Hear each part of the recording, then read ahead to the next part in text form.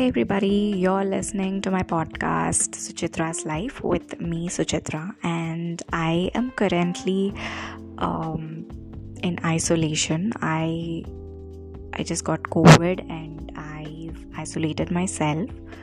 I'm doing fine, by the way, and trust me, I think whatever this COVID is, I think one has to be really careful. Thank God I'm fine, but I could see for myself that I am a little weak right now. But going forward, I guess I should be fine. I should be hopefully fine now. And so though I was isolated, I managed to be by myself and read a little and do a lot of thinking, and trust me, most of those thoughts were not that great, but I'm really glad that I had stumbled upon a beautiful book called Big Magic by Elizabeth Gilbert. Alright, you guys must know that this author is pretty famous for her book titled Eat, Pray, Love. I haven't read that, but I kind of know the storyline, so I just didn't really pick it up. And it was also made into a movie, I guess. It was made into a movie starring Julia Roberts. But whenever I kind of get an inkling that I kind of know the story, I don't really pick up that book and read it. But Big Magic is written by the same author, and I was coming across this book for quite some time. Like, people were recommending it to each other. People were, talking a bit about this book, and I was like, okay, fine, let me just check it out. And that's when I picked it up. And trust me, this book has totally blown me away. I think up until now in my life, I had always tried to do something different, to do something creative.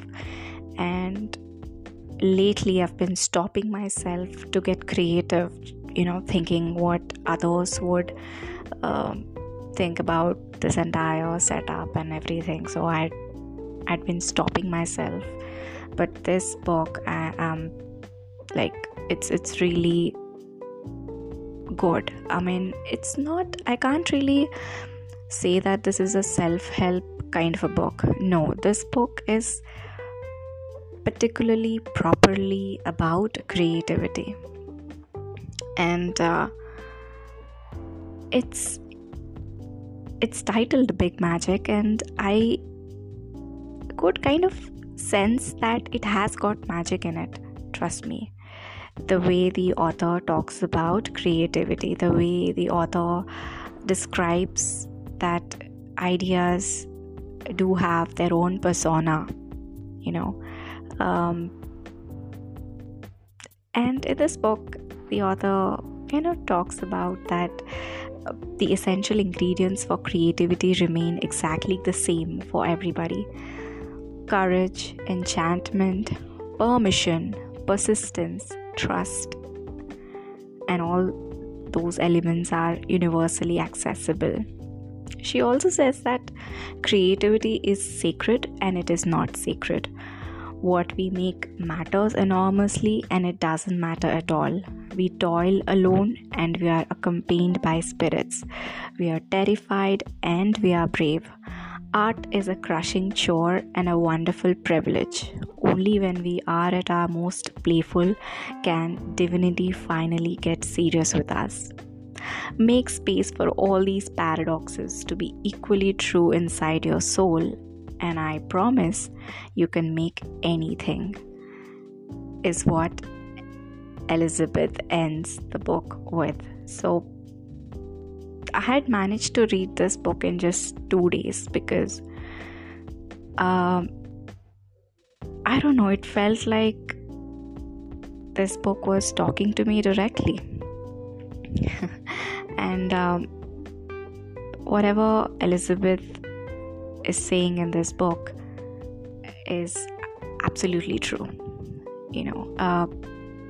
She kind of made it clear that you cannot demand a stable income from your art. You get a day job that pays your bills, but you cannot ever expect your art to pay your bills, and which is a valid suggestion, I feel. And she also talks about how when aspiring artists go to college and study art and then start expecting a stable job just because they invested in a degree, it's not gonna work that way. Art has never promised any stability, and that's what she reiterates in the book. And she also gives examples of how mostly artists have been portrayed to be these depressed people who end up creating magic in their works. But she says that you can be sober and create your art and enjoy it thoroughly as well, which is another important aspect. She is totally against of you getting into any substance abuses just to create something. That is not what she supports in this book. And I think people really need to read this book. And what one thing that had caught my interest in this book was the way she talks about ideas, especially when she gives an example of how an idea came to her about a lady who's a spinster, but she secretly loves his boss, and the story is set in Amazon jungle. But when she couldn't really write it and went back to the idea, like 2 years later, the idea was gone. She couldn't really work on the idea anymore.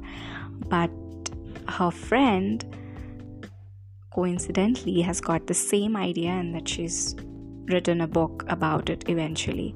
So she says that ideas are like these spirits, and they're out there in the ether, looking for a medium. So that gave me goosebumps. So I think you gotta read this book if you want creativity to be a part of your life.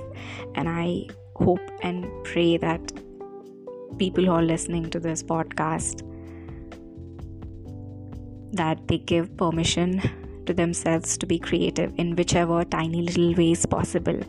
Well, this podcast again was one of my ways to get creative.